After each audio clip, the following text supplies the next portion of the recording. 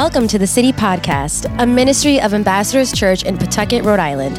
If you'd like more information about our church, visit our website at wearethecity.org. Thanks for tuning in, and we hope you are blessed by today's word. Ready for the word this morning? Come on, let's get our Bibles open to the book of John. To the book of John, chapter 20. John, chapter 20. And this is a continuation of the series we're on called Resurrection Stories. Resurrection Stories. What we're doing is we're basically looking at the resurrection of Jesus Christ through the perspective of the people that were there. And so last week we spent some time talking about Mary Magdalene and how she was a woman who was the women were the first preachers. Come on, women of God, rise up. The women were the first evangelists.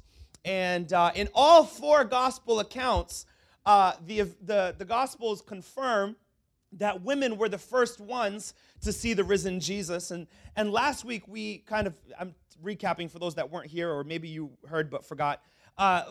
Mary was sitting outside the tomb weeping about the fact that Jesus' body had been stolen. But there were two angels in front of her and one Jesus behind her. And we talked about how so many times we are so focused on the pain of loss that we are neglectful of the signs of God's faithfulness all around us.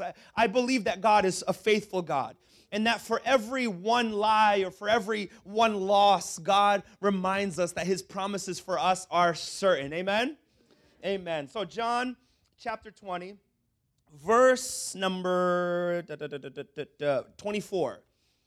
John 20, 24. If you're there, say, I'm there. Now Thomas, one of the 12, called the twin, was not with them when Jesus came. So the other disciples told him, we have seen the Lord. But he said to them, unless I see his hands, the mark of the nails, and place my finger into the mark of the nails, and place my hand into his side, I will never believe. 8 days later, his disciples were inside again, and Thomas was with them. Although the doors were locked, Jesus came and stood among them and said, peace be with you. Then he said to Thomas, put your finger here and see my hands. Put out your hand and place it in my side. Do not disbelieve, but believe. Thomas answered him, my Lord and my God. Jesus said to him, have you believed because you have seen me? Blessed are those who have not seen and yet have believed. The word of the Lord. Let's pray. God, we thank you this morning for how good you are. We thank you for this word that's about to come to us as a seed in fresh soil. And I thank you for the warm weather this past weekend, Lord, and we're praying for more of it. In Jesus' name, amen. Come on, how many of y'all enjoyed that sunlight on Friday and a little bit yesterday? That was nice. I heard it's supposed to snow today. Winter weather advisory for Rhode Island is in effect. What is going on? Anybody grow up with siblings? Siblings? All right, God bless you. Any only children, only child? All right, 2, 3. I grew up with a sister. Y'all know my sister, Shayla. Yesterday was her birthday, by the way. She turned 33, the age of Jesus. It's a blessed year. And me and my sister, we had a loving relationship early on, contentious later on, and loving now in adulthood. But me and my sister would fight in petty ways. So me and my dad and my mom had a minivan with the wood paneling on the side. If anybody remembers those minivans, the Dodge Caravans with the wood paneling. And me and my sister both had our own seats. And I think I've told you this story, but I was so just silly and childish that I didn't want my sister to look out my window of my side of the van. And so whenever she would look out my window, I would get upset that she was looking out my window. I was just a selfish little child. And me and my sister would fight periodically, mostly verbal. But one day I decided I was going to go and grab her head. Shayla was much taller than me, and and I was a midget till I was like 15, and so no lie, and so I ran and just grabbed Shayla by the head, jumped up and grabbed her, and I started slipping down Shayla's full length. But as I slipped down, my arm got right here next to my elbow, got cut by her hair clip right here. So as I slid down Shayla, the hair clip cut my arm from my elbow to the palm of my hand. I kid you not. I have a scar to prove it. Do you remember this? Blood everywhere. I mean, it was bad. I just had a massive gash in my arm from my elbow to my hand. I'm like, Shayla, what have you done? What do you have in your hair? Knives? Like, what is going on? I think it was one of those butterflies. Remember those butterflies? Remember those? I think it was one of those. Or those ones that like snap and like, it's like kind of like that. You girls have weird stuff in your heads.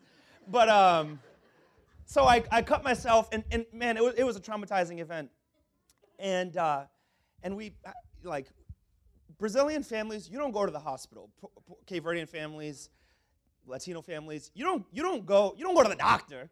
You just get like paper towels and saran wrap it. Like, you just figure something.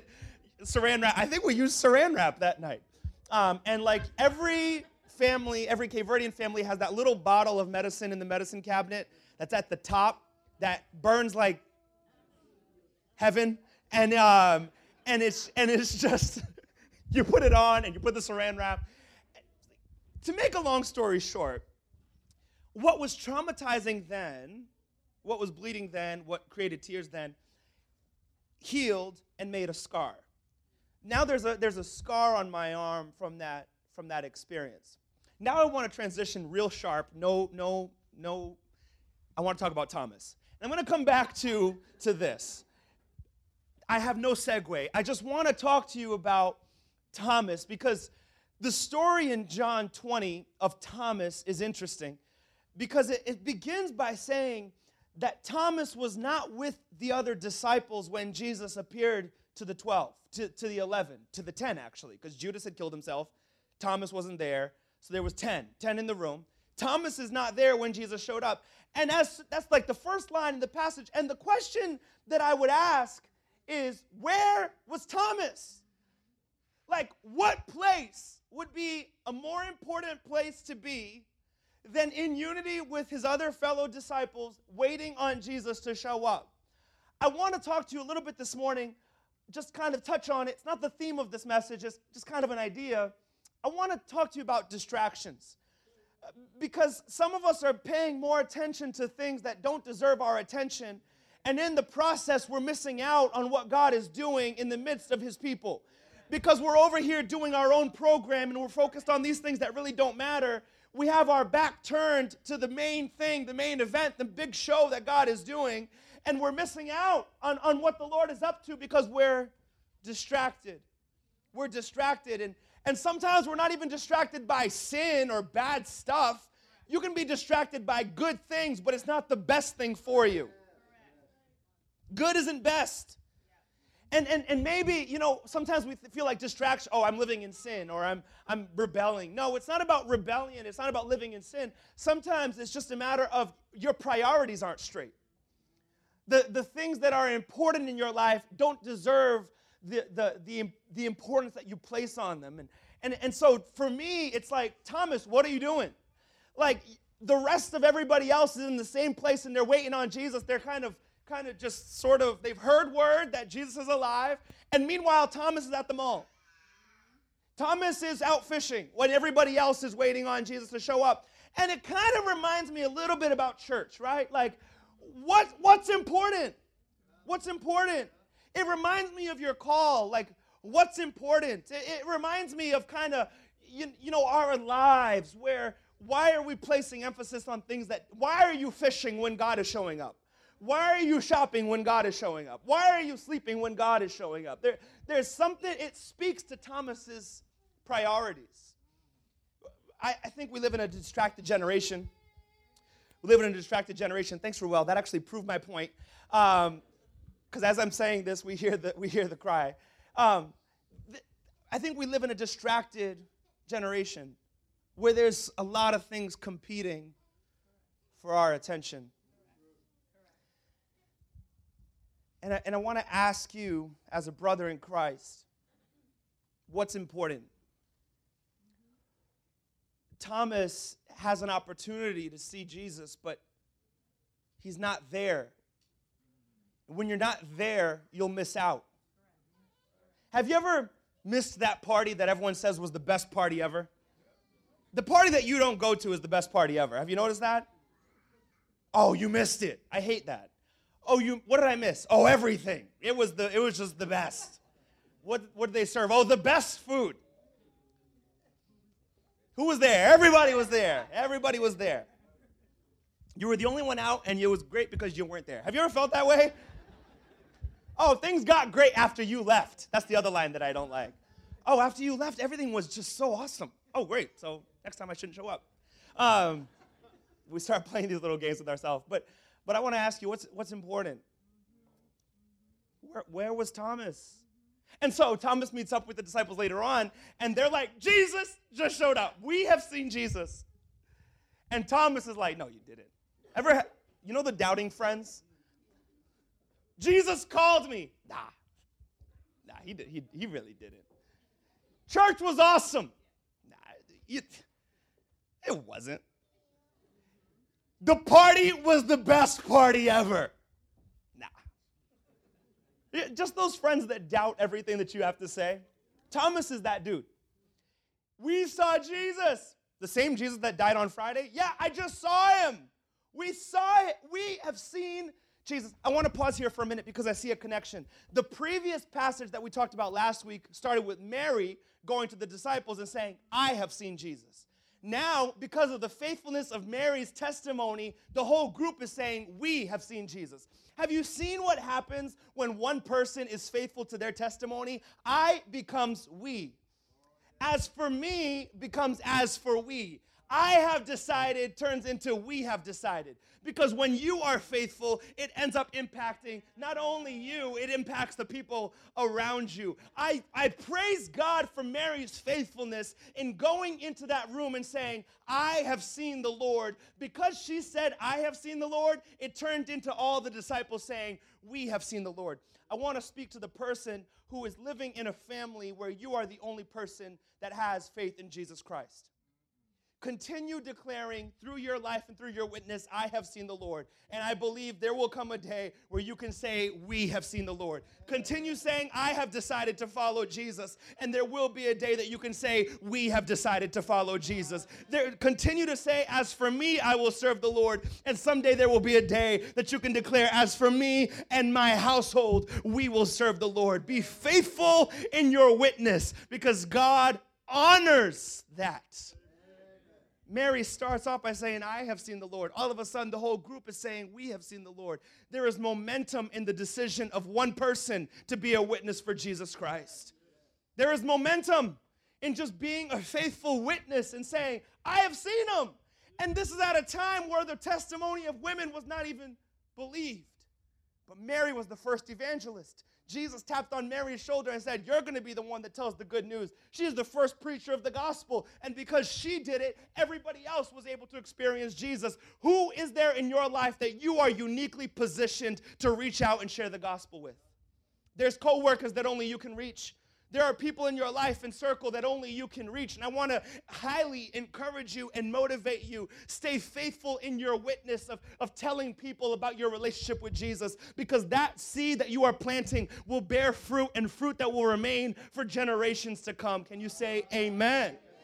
There are spouses that need to know Jesus, continue being faithful. There are children that are far away from God that need to know Jesus, keep being faithful. Let us not compromise on what we believe. Let us remain faithful and say, I have seen the Lord, because I will turn into we, me will turn into us. And I believe that what begins with one person ends up spreading a whole lot of life.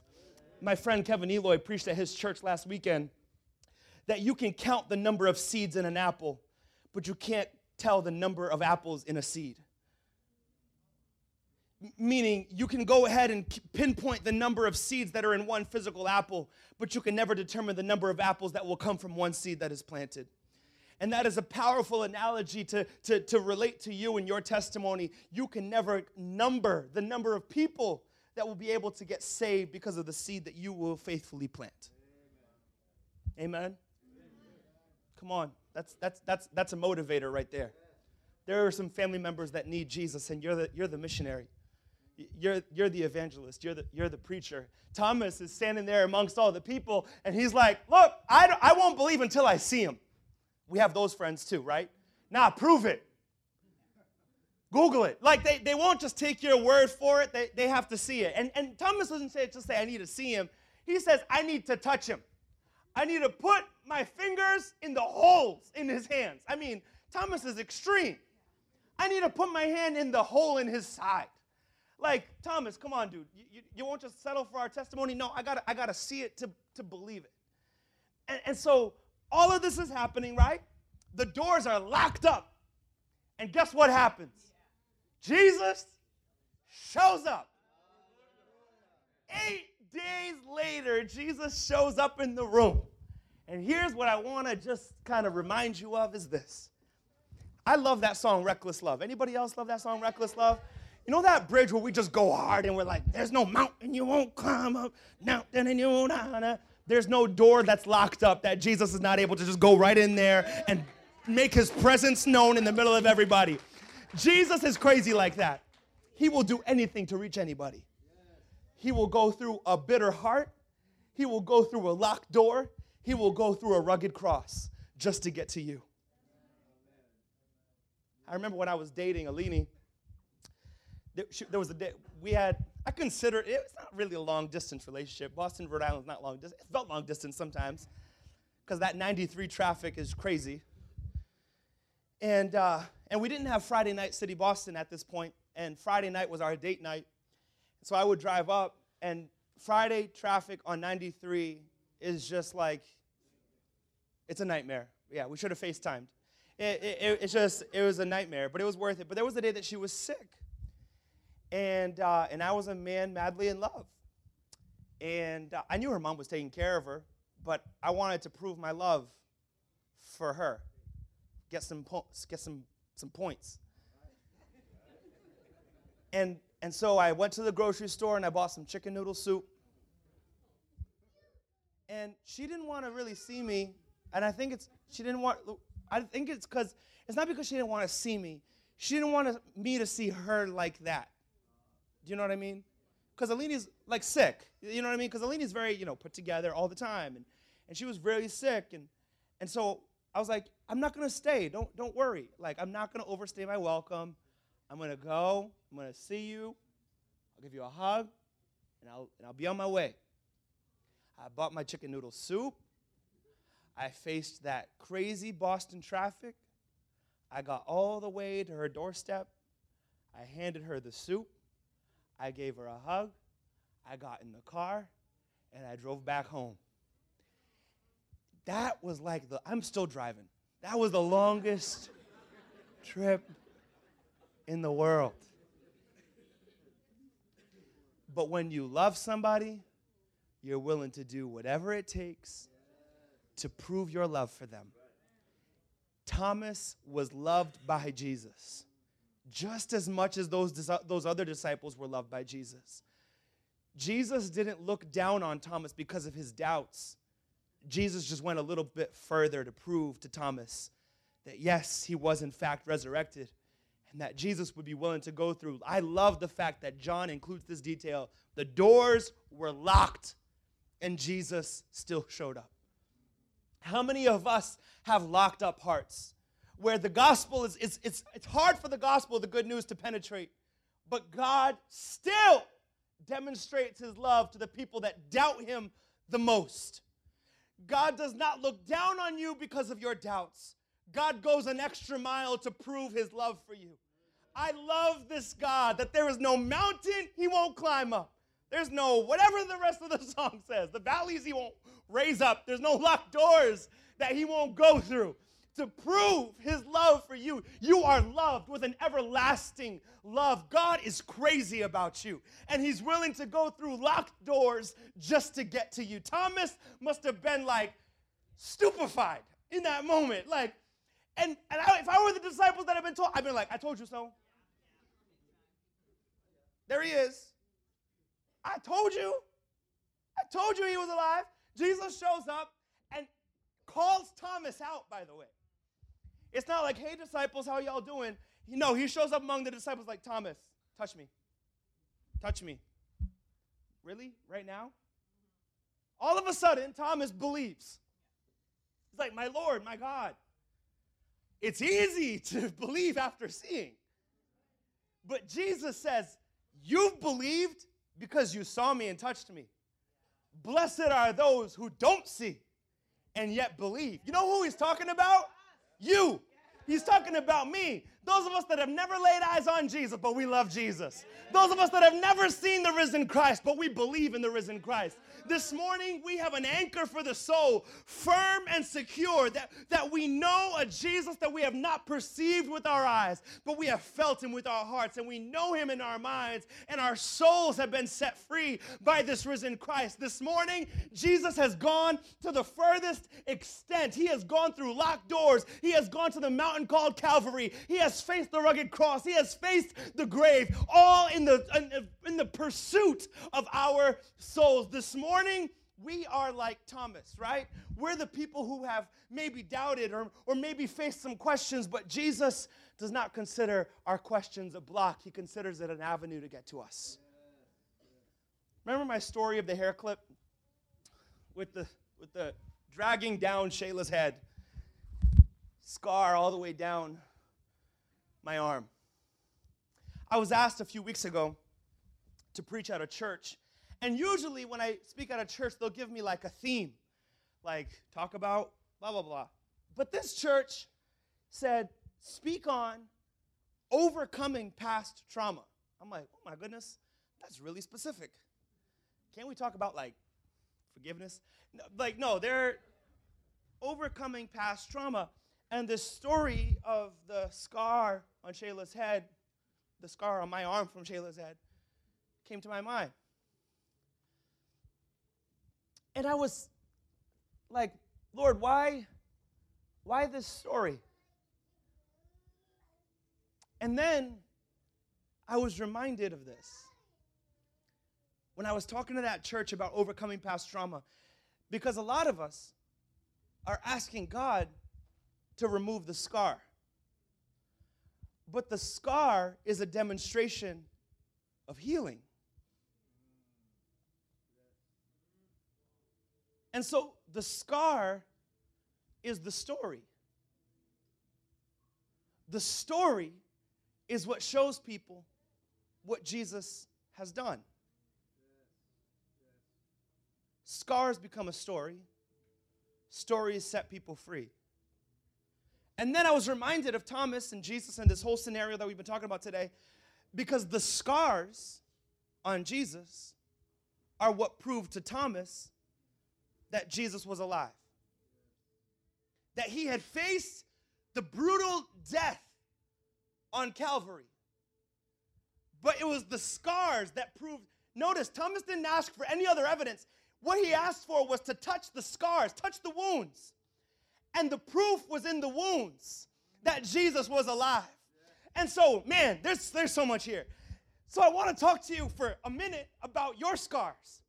Because a lot of us are kind of asking, Lord, why this? Why that? Why the other? Because it was painful, because it was traumatizing, because it was horrific. But I believe that God turns wounds into scars. And God turns scars into stories. And God uses stories to set other people free. Because he does it through his own son, Jesus.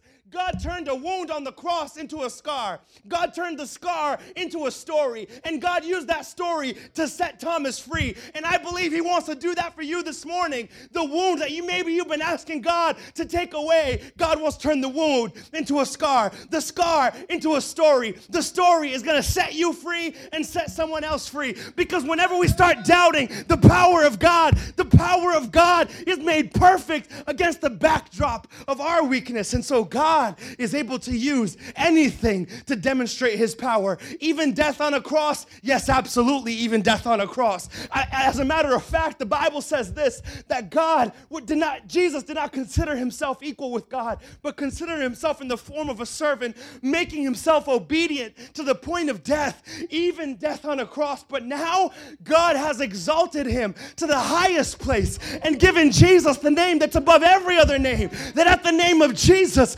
every knee will bow, every tongue will confess that Jesus Christ is Lord. Well, what are you saying, Shane? What does this all mean? What I mean is this, is that God turns death into life every single time. God turns a scar into a story every single time. And God uses your story to set other people free every time. If he did it with his own son, Jesus, surely he's going to do it with me. If he did it with his own son, surely he can do it with my life. Maybe you've doubted him. Maybe you've questioned him. Maybe you're on your last straw believing in him. God wants to go through that locked door, that bitter heart, that rugged cross, just to get to you. And to say that scar is your story. That story will set other people free. Man, have you ever gone through something and you start asking God, why me? Why me? Why me? Why did I need to go through this? Why was I raised in that household? Why did I face that trauma as a child? Why me? And God says, why not you? Imagine Jesus on the cross. I would give Jesus every right to say, why me? But the Father said, why not you, son? Why not you? And here's the thing. When we start asking God, why me? What we're saying is that we would choose better than God's plan. But when we say, God, why not me? What we're saying is, Lord, I need your power to be made perfect in this scar and in this wound. And I believe that God does it every time. Because if God did it with Jesus, God's surely going to do it with you.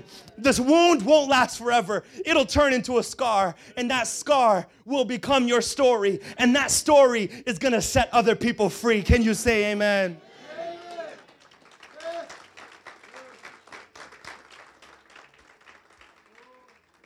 Why not you?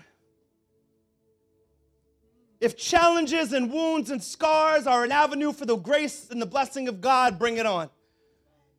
If trauma and hardship is an avenue for the grace of God to be revealed even clearer, why not us? If a trial, if a wound, if a cut is a demonstration of the healing power of God, why not me? What I desire is the power of God to be made manifest in my life. Be it through whatever means possible. Did you know whenever people refer to Thomas, they call him Doubting Thomas? I'm always like, goodness, why don't we call Judas betrayer Judas? Peter, denying Peter. Robber Matthew, crook Matthew, tax collector. All of them had mess-ups, but we only say Doubting Thomas. Jesus didn't even call him Doubting Thomas. We've called him Doubting Thomas because people will always try to identify you by your failures. Jesus didn't say, oh, Doubting Thomas, touch me. He just called him Thomas. The labels people put on you because of your scars are not going to define your future. I believe this in Jesus' name. He does not call us by our sin. He calls us by name. And he says, Thomas, see me. Thomas, believe in me. Not Doubting Thomas, not sinner Thomas, not failure Thomas. He just says Thomas. And this morning, a lot of us have been shying away from God's presence because we feel ashamed by the sin that has become our label. But God wants to use that label as something that's going to set people free. Instead of becoming Doubting Thomas, he is Believing Thomas. I believe God wants to do the same in your life. Do you believe that today? I pray that this is an encouraging word for you.